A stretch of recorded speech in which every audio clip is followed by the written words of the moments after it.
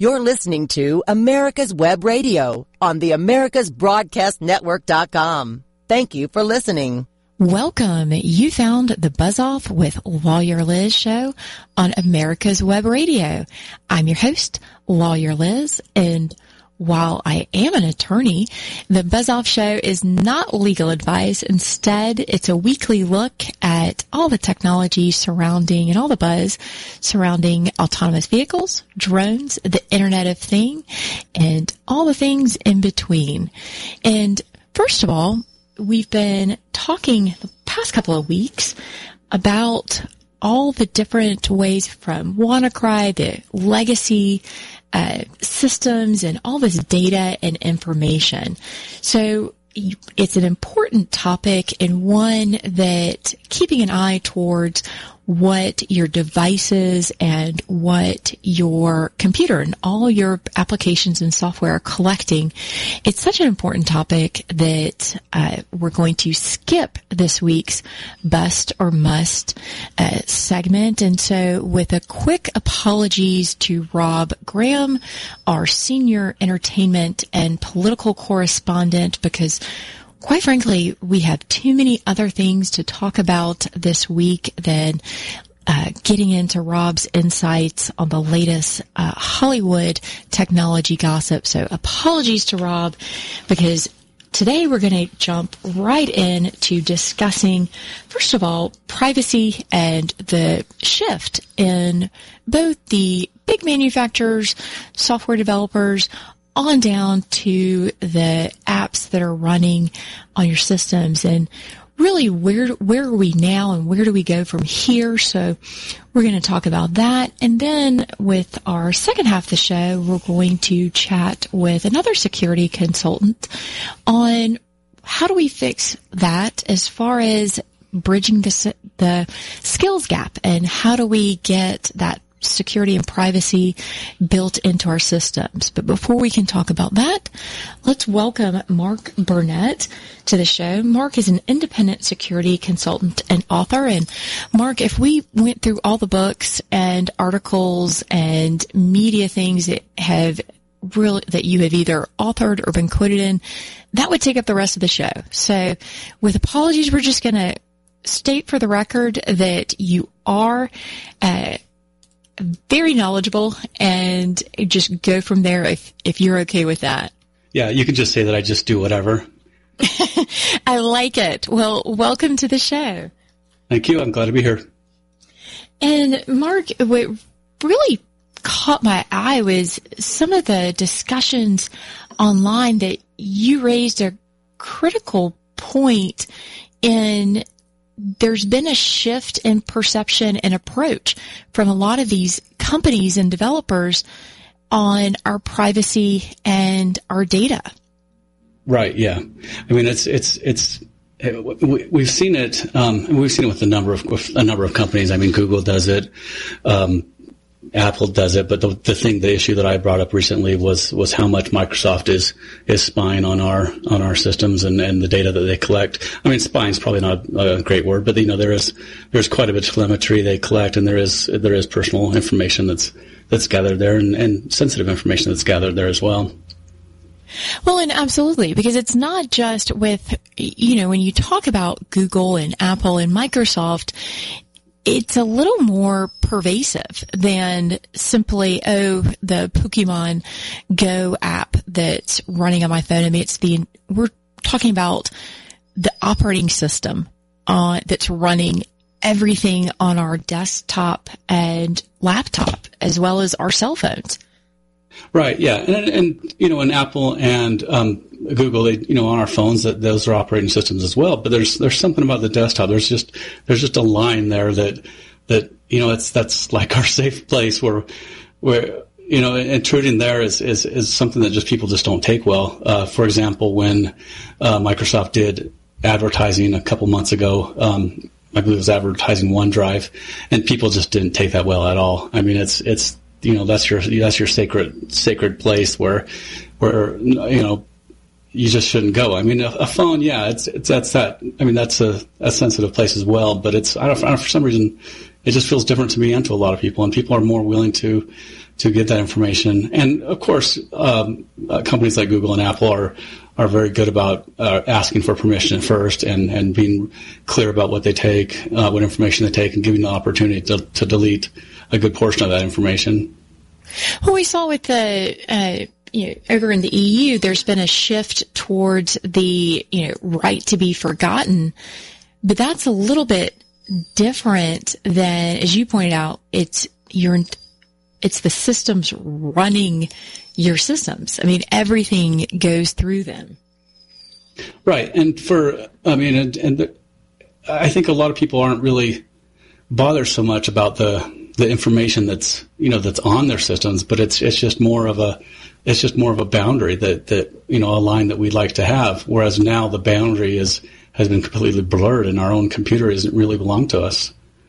How did you identify in your article and commentary, you started pointing out with Microsoft's operating system, how did you initially identify this shift, philosophical shift, but from the technical side?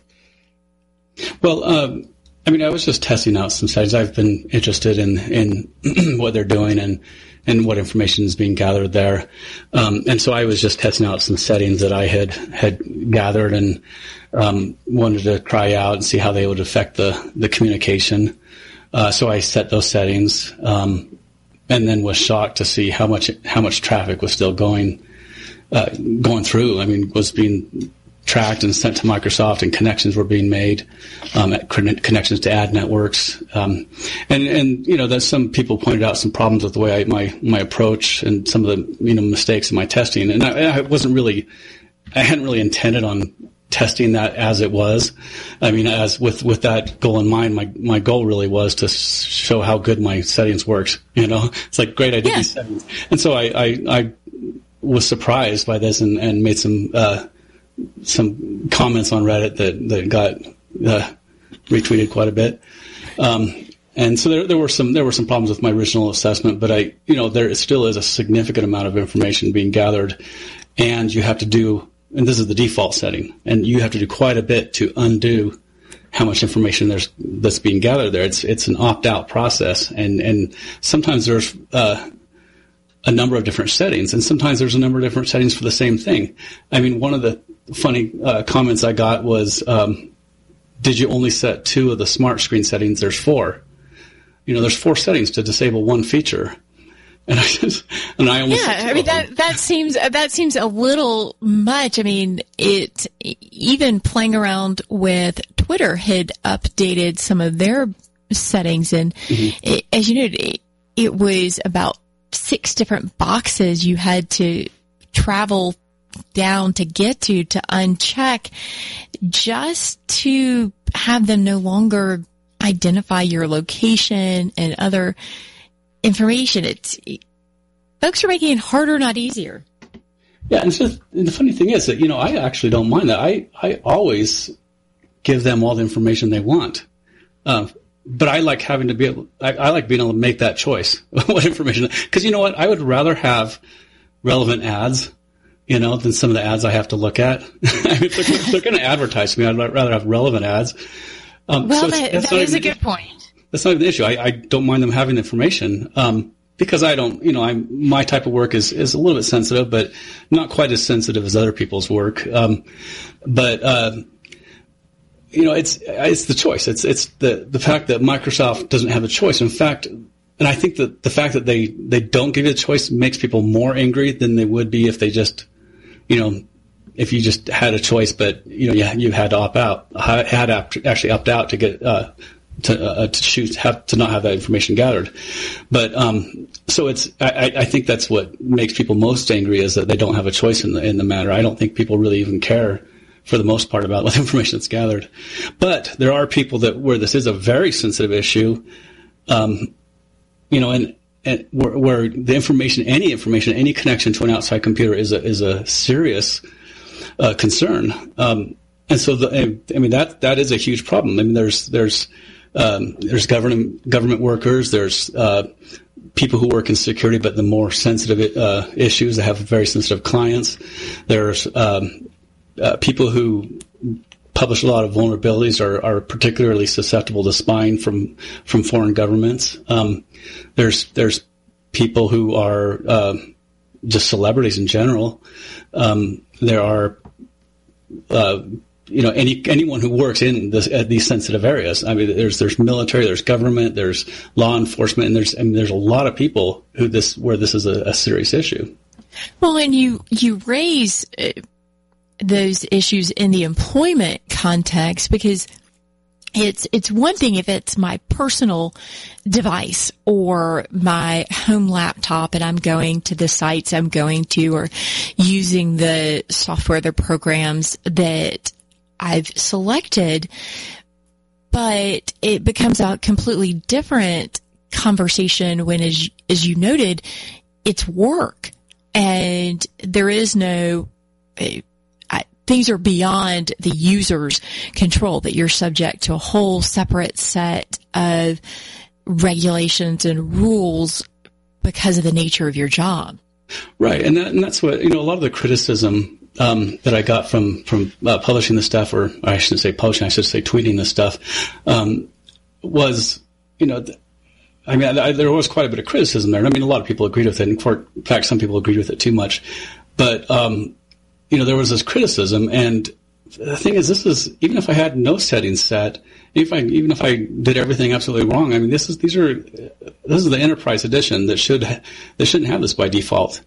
And, for home users, this is a completely different thing, or owners of small businesses or independent professionals, such as myself. I mean, we can't afford the volume licensing to get 20 copies of Enterprise Edition to run our system. So we're working with Windows Professional, Windows Home, and in those cases you can't block all the settings. There's just a limit on how much you can prevent, and the amount of data they collect is significant. I mean, it's overwhelming how much information. I mean, they can tell you what type of chassis your computer is, what kind of case it is, and things like that. Is that really relevant to how Windows runs, and is that necessary information for them to gather? They can tell you which USB drives had been plugged into your system, and if there's issues where they want to investigate something further, they can actually connect and gather information from your computer, certain registry keys, memory dumps, and things like that. There's a process that someone has to go through, and it's tightly controlled, and Microsoft is really good about respecting that privacy. But the fact is, it can still be done. And one of the questions with that is, does that then become a data breach where someone has unauthorized, has accessed information? I'm pretty sure we already authorized it at some point in some button we clicked. But the issue, another issue is how much law enforcement has access to that information. How much can they do on your computer? Can they implant software onto your computer and things like that? And if they could, I mean, would we ever know about it? Would we ever know if Microsoft is cooperating and things like that with various governments around the world, not just the U.S. government? And if they have that information, can it be subpoenaed in a lawsuit or a divorce proceeding, or any number of legal situations there? Absolutely. Well, we'll have to pick that up right after the break. You're listening to Buzz Off with Lawyer Liz on America's Web Radio. Your auto love and investment demands the best, and for 45 years, Passport Transport has been meeting those demands. From manufacturers to the one-car collectors and all other facets of the auto industry and antique auto hobby. The first and the finest with unequaled service and peace of mind. Passport Transport, your auto transportation company. Contact PassportTransport.com with your need today. Passport Transport. The Docs for Patient Care Foundation is your way to join the fight and become a member of an organization created by doctors for patients dedicated to fighting for your healthcare freedom and preserving the doctor-patient relationship. Get a pen and paper. Write down www.docsforpatientcarefoundation.org. That's www.docsforpatientcarefoundation.org. Go to our site and please make a generous tax-deductible donation and join the fight today. Thank you. You're listening to America's Web Radio on the AmericasBroadcastNetwork.com. Thank you for listening. Welcome back to Buzz Off with Lawyer Liz on America's Web Radio. Speaking with Mark Burnett on data and privacy implications now that there's been this philosophical shift in what our computers' operating systems and what software manufacturers and developers are doing, and that we no longer opt in. Instead, we have to opt out. And Mark, you were chatting before the break about all the implications from Microsoft accessing, by default, information, and what could law enforcement have access to this information? Could nefarious actors, could the other party in a divorce or other lawsuit? Wow. Where do you see the state of it? I mean, is there anything to stop this from happening now? Well, and that's what I wonder. I mean, does it take legislation to stop it? It's a serious concern for a lot of companies. I mean, a lot of the companies we deal with, Facebook and Twitter and, all kinds of ad networks. And we have to, we do have to have some kind of limits, or at least some kind of knowledge of what they're gathering, some kind of way to view what they're gathering, and some way to delete what they've gathered and opt out, and do this in a clear manner. One thing that's interesting is back in 2008, Microsoft, and I said that they used to be really good at privacy, at the various concerns of customer privacy, and they wrote a document that's their guidelines for software developers, and they had some great points in here, and I wish they would follow them. But some of the things are that they should always explicitly ask for consent when you're going to gather information, and I'm sure Microsoft has asked for consent in somewhere in our. As we are installing the software, it's, we agree to all these conditions. But it even states in there that if you're going to be gathering this, personal information, that you need to explicitly ask again for that consent.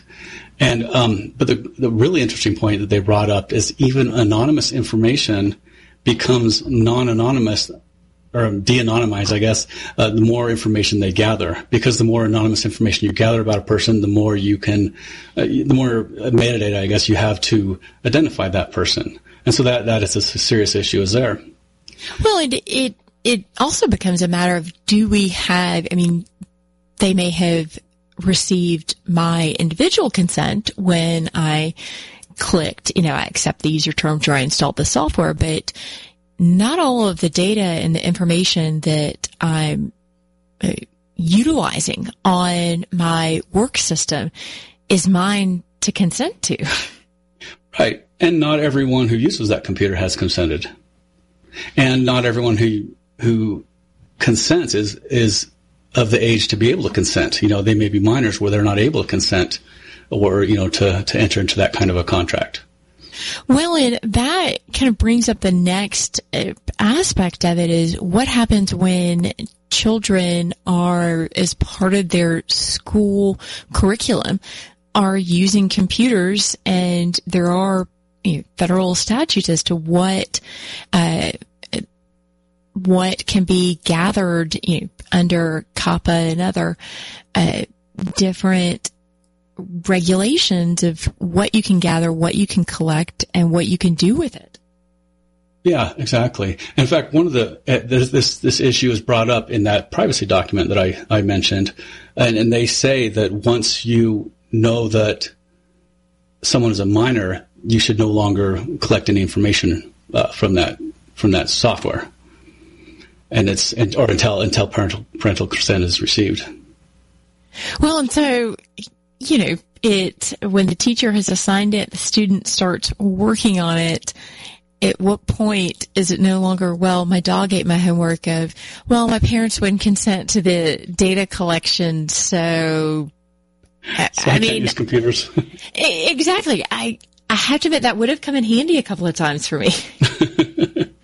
Yes. Well, so now that everything is awful and Rome is burning. What can we do now to minimize some of this impact? I really have no idea. I mean, all we can really do is find someone to stand up for the people who are, who really don't have a lobby or who really don't have, much of a stand on their own. I mean, I don't know if, various privacy organizations or lawmakers need to get involved, but I mean, the fact is that we do need some intervention here, because the information gathering will just continue, and it'll be more comprehensive, and it'll be less anonymized.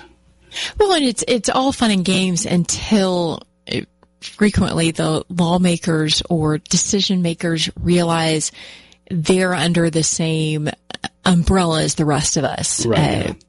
What was it? The Blockbuster video logs helped lead to current statutory framework of, well, I don't want anyone knowing what videos I've rented. It's none of their business. I don't want anyone to know what I have Netflixed and chilled to. Well, and that's what's interesting too, is that, this information's gathered, and law enforcement can issue a subpoena and perform a search on, I guess a retroactive search was, I don't know what you would call it, but perform a search on your computer in the past, at different stages in the past, and actions that you took in the past. And we have that issue. I mean, we have that issue with a lot of things, our cell phone records. But these are the documents where we might be accessing information that might be in memory dumps, and all kinds of information that could have been gathered there. Well, and the key being after the fact, once something else has been proven that you're suspected of doing something, or, they're investigating, but not just arbitrarily from the onset. I think that becomes one of the keys. And then what should we do as individual users, to the extent, are there just by default always look at your security and privacy settings? How easy is that stuff to access? It's really not easy for the average user, and Microsoft has gotten better about making the controls more accessible. The first version of Windows 10 by default collected everything. Now when you set up, I don't know if it was the Creators Update or the one before the Anniversary Update, but now it asks you in one of the screens, it gives you a choice of like 6 or 7 different settings that you can opt out at that point. But that's not all the settings, but it's probably the most sensitive. Some of the things that they can collect is everything you type. They can gather keystrokes, they can gather information about whatever you speak to your computer. If you use Cortana, they can gather that speech information, which Google and Apple do also, Amazon and many others. Well, I was saying, that's something we've certainly covered on prior Buzz Off shows, is everything from your Samsung TV to, if you're speaking to it, it is constantly, Alexa is always listening, even when she's not. Yeah, that's right. Yeah, so there are settings and there are guides out there and there's software that helps, but you really can't get everything, because there are some things that Microsoft simply won't let you change. And, that's why I'm constantly researching and trying to find ways to block that. But there's a lot of information, a lot of lines of code that deal with that. It's hard to track down exactly where everything's happening and how it's happening and how it's authorized. So it's it's a huge problem, and that's just one piece of one operating system. Not counting all the software that we install. Microsoft Office does quite a bit of telemetry. The .NET software does as well, and a lot of the software applications you install do as well. So it's from the ground up. I mean, it's everything from, as you noted, anything you're installing, the baseline was already set to collect it, and now everything else is just one more capture point. Yeah, I think for most people, the best choice is just to ignore it and pretend like it's not there, because they'll be a lot happier that way. Yes. It's from an employer, or having to navigate, was there personal information, was there sensitive security information, or what all was accessed. That becomes a different thing, and I'm still trying to wrap my head around the fact that every typo, or that word didn't work, let me delete it, and that all of those keystrokes, somebody has seen how many times I misspell some very simple words, or the dumb things I have to look up on Google because I didn't know what it meant. Absolutely. Yes. That's got to be the worst part of the whole spying thing. And to some degree, I have to admit, I will use different devices and different software to look up different things just to make it that millisecond harder to link everything to me. Yeah, I use incognito mode when I need to look up a meme I should know about, but I don't. Oh, absolutely. And I always advocate too for picking random concepts or ideas to Google just to throw off the algorithm that little bit. Yeah, there is software that will actually Google stuff continuously in the background for you, and just to flood it with misinformation, and it'll click on ads for you and do all kinds of stuff. Which is really almost the only way you can truly protect yourself at this point, is to give it a lot of fake data. But that's the same advice frequently given if you've had bad press. Raise the noise level. Put so many other things out there that eventually the bad parts drop to the bottom. That's right. Yeah. Yes. Lots of noise. Sometimes it's good and sometimes it's bad. Trying to explain in the drone context, or IoT context, when the noise floor gets too high, stuff can't connect. But in this case, we're okay with that. Yeah. Well, at this point, all we can really do is just keep bringing it up and hope that we get the right people and connect with the right people and get them to listen and to really take responsibility for what software applications are doing. It's disappointing seeing so many software companies going in that direction. Well, and a lot of it, as you noted, is the education piece. It's having the dialogue, having the discussion, and raising the noise level so that it can't be overlooked, or at least if the legislators or other regulators are making a conscious decision not to do anything about it, and it's not, well, I just didn't know. Yeah, and in the EU there are laws that restrict that, but U.S. still has a ways to go. Well, Mark, thank you for joining the show today and sharing some of your insights. And thank you, I enjoyed it. Is there a good way if folks want to follow you on Twitter? How can they find you? Probably the best way is to go to my website. It's zato.net, xato.net. Fantastic. Well, check out Mark's insights, and up next, we'll talk a little bit about how can you educate both yourself and the workforce. You're listening to Buzz Off with Lawyer Liz on America's Web Radio.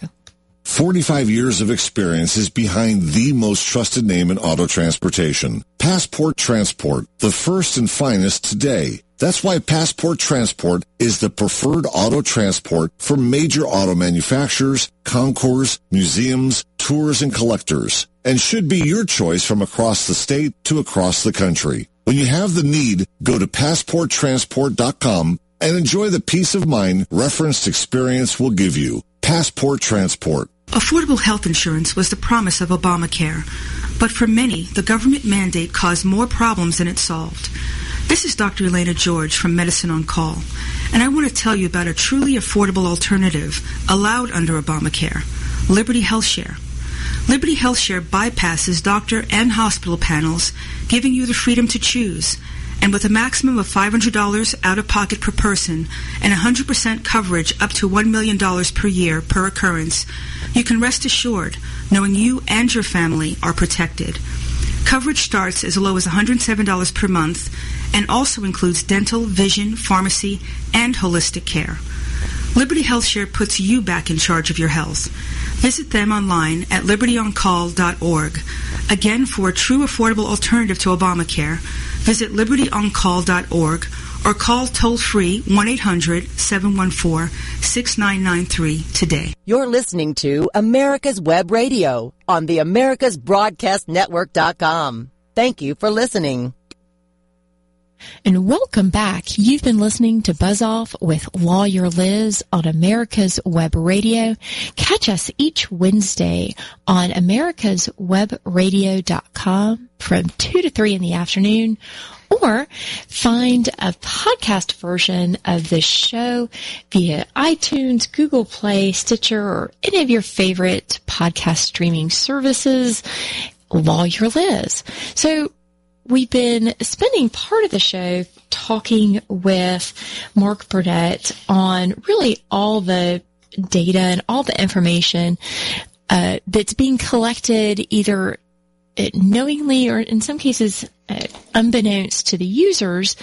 And it fits into this central theme from prior shows as well, with WannaCry and all these different hacks or breaches and all your IoT connected devices, that they are capturing information, that patching and software updates and all this are critical, but it really comes down to education, knowing what your devices, what your software, what your systems are doing. And once you know what they're doing and how they're doing it, then you can figure out a course of action. So we've invited onto the show today to kind of talk about this is Chris Silvers, who is the founder and principal consultant with CG Silvers Consulting, and the education, the training are some of the recent, I'd say, projects of interest for Chris. So, Chris, thanks for coming on the show today. Oh, thank you for having me, Liz. I appreciate it. No, my pleasure, because it really, even in the day job that shall not be mentioned, understanding what technology is doing and the role it's playing and kind of having that base level understanding is necessary from everyone down to an intern, receptionist, all the way up to the CEO and the heads of departments. I mean, how do you bring that conversation and knowledge as both a consultant as well as a frequent speaker on this topic?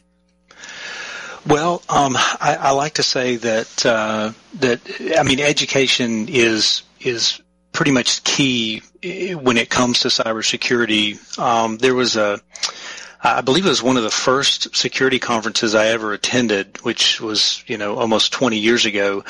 And I believe it was Marcus Raynham, if that name rings a bell. Marcus mentioned one time that the most powerful tool or the most powerful, characteristic you can have about your security department is knowledge, is a knowledgeable security person. Because all the tools in the world don't really mean much if there's no one there who understands how to use them and how to leverage them to protect your environment. And it's just something that really struck home to me because what I saw through the coming years, working as a defender in corporate security, it really bore out that no matter how much you spend on technology, if you didn't have the people that knew how to use it, then it was really pretty useless. I mean, the people were just running around chasing their tails. Well, as I say, I will admit there are, I'm sure, amazing features and functions of my card that I've had for, undisclosed that I have no idea. I just do it manually because I don't know any different. Right. You only can identify how dangerous or how skilled you are once you've identified, oh, okay, I need to be able to do this. Oh, look, I can actually do it. Right. And education isn't. starts and stops, it's not just in the classroom. I mean, how do people gain that knowledge? Yeah, well, it's one of the things that I guess frustrates me but also draws me into security. This kind of journey I've been on is that every time I learn something new, I tend to realize how much more I don't know. It's just amazing. Every answer I come up with tends to spawn, 1,000 more questions. And I think that that's one of the keys to technology in general is that you have to become a lifelong learner. Whereas maybe years ago people would get up in the morning and, Sunday morning and read the paper just to kind of see what the daily news is. Well, basically that's the start of my day is 30 to 45 minutes spent on Twitter and RSS feeds and things like that, just catching the security news of the day and then digging into some of the headlines so that if someone talks about it, I can, speak a little intelligently about it and then learn, kind of what are the techniques out there and what's happening in the security world. So it's definitely a challenge, that's for sure. Oh, absolutely. I mean, it's what you knew we've had that even come up with the Buzz Off show is the topic, that maybe had discussed one minute, an hour later was already a moot point because something else had already come up that either expanded upon or, changed completely the direction. And it was through the speed of the internet that everyone, that knowledge was gained. And so what are some resources or recommendations you have where if I want to find out about, for example, security policies or exactly what information kind of those risks that I'm running, the things that I don't know, what are some go-to resources or guidance that you give to folks? Well, I think that operates at different levels. So you kind of have the consumer level of kind of headlines as far as the typical, I guess, non-security audience. I would point people to resources like Brian Krebs, right? Krebs on Security.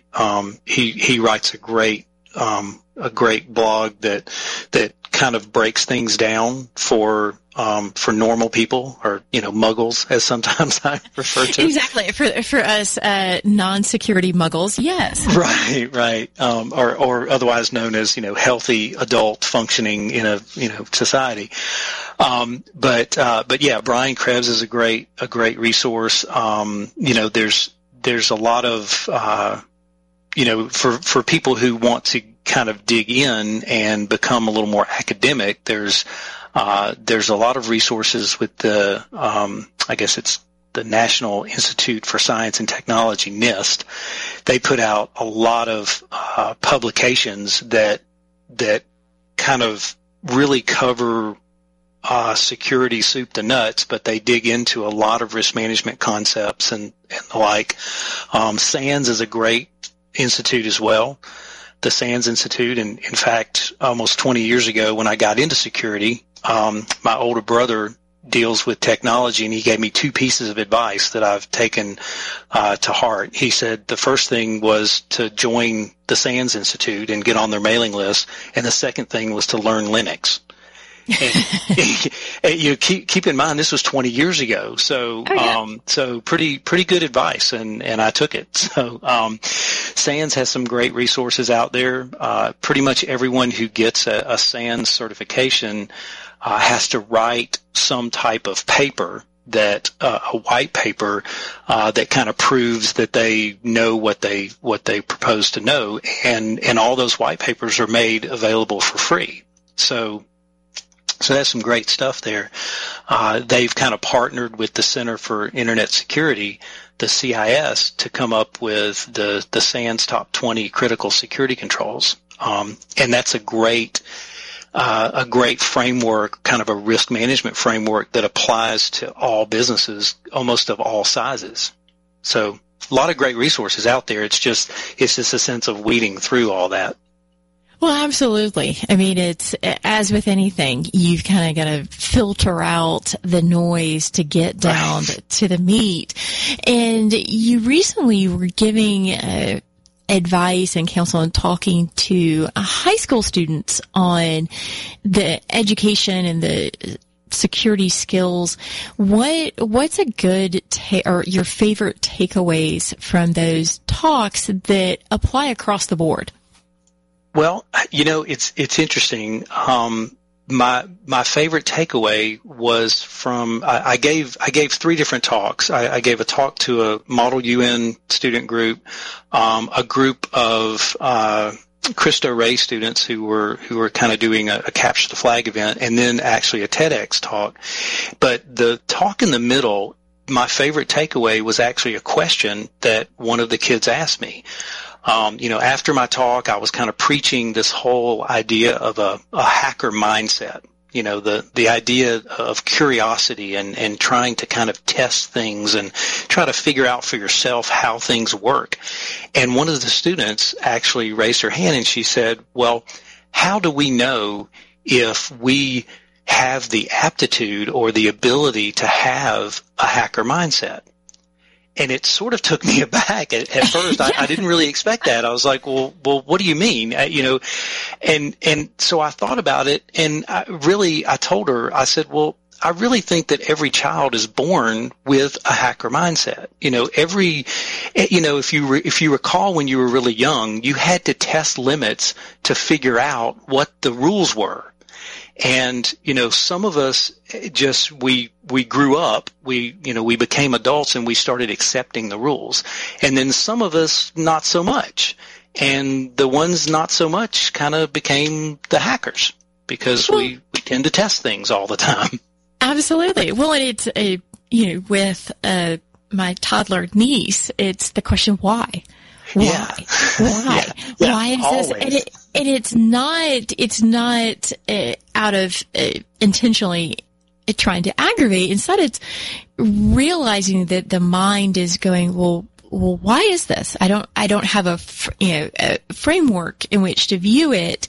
And so why?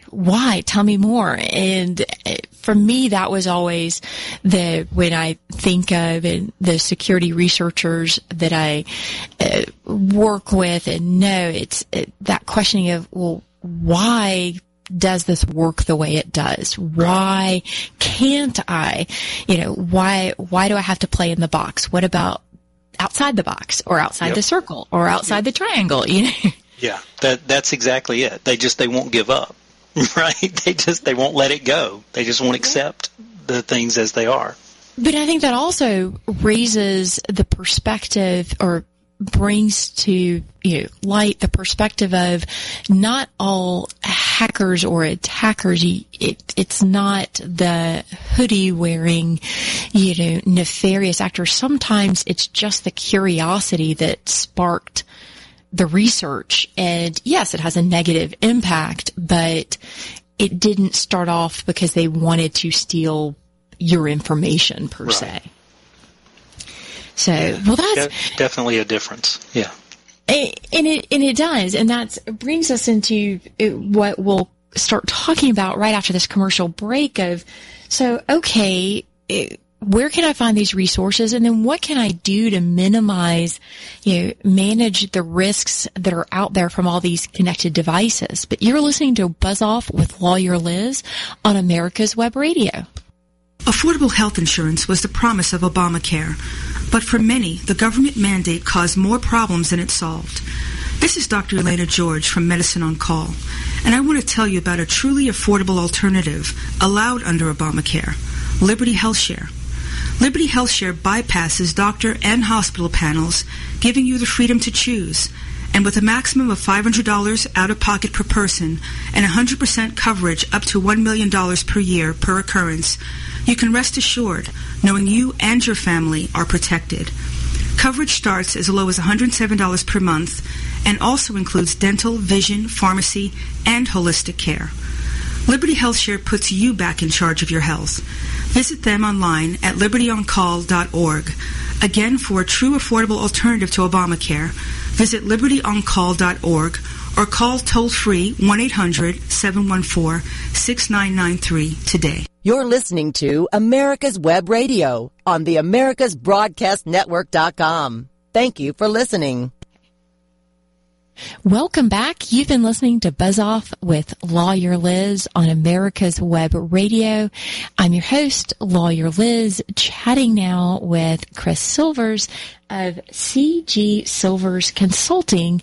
And now that we have been previously talking on prior shows and even the first half of this show on all the things that our connected devices are doing and all the horrible ways that everything is awful and your privacy is not there, you can empower yourself, as any good security researcher will tell you, by one, knowing where the problems are. So Chris was sharing with us before the break some of the different educational resources, be it white papers, just the news sources. And so, Chris, now that we know how to find, or you've shared some insights on how to find this information and just some basic starting points, how does this translate into what we can do from a risk management? I mean, obviously you can't disconnect from everything, be it because your job requires you to, or, even some of the most hardcore researchers that I know still use Twitter and Facebook and all of that. Right. So how do we balance the Rome is burning with what we need to do in everyday life?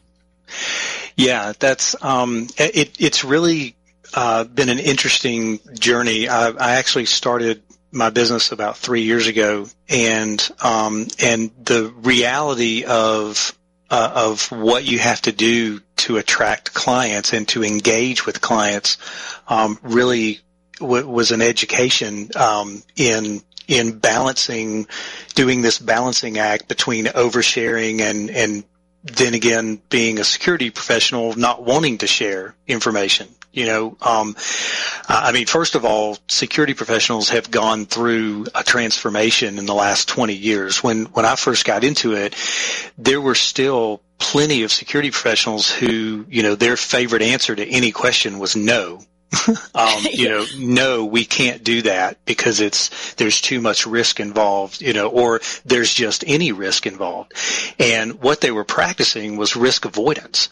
Well, a business can't afford to do that. A business has to mitigate risk, or at least transfer risk, to stay in business, because business is just a risky endeavor to begin with. So not only, and this was one of the big points of the last talk that I gave, was security people have to understand that not only does the business is the business not going to put up with this just say no attitude, but also this new society that we have of millennials who are being raised on the internet and in a connected society, and they expect to be able to connect and engage online with their peers, with their employers, and everything. So even just to attract employees, businesses have to be able to reach out and share and connect to get the best and brightest. I mean, you can't live in that bubble, despite what every parent would like to do to their child. Yeah.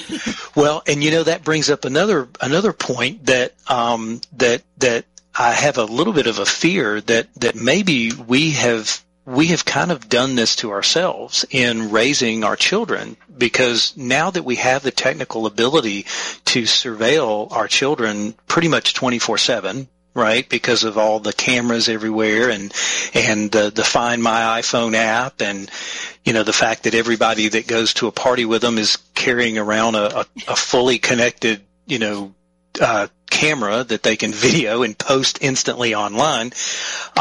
Kids have been conditioned now to accept surveillance.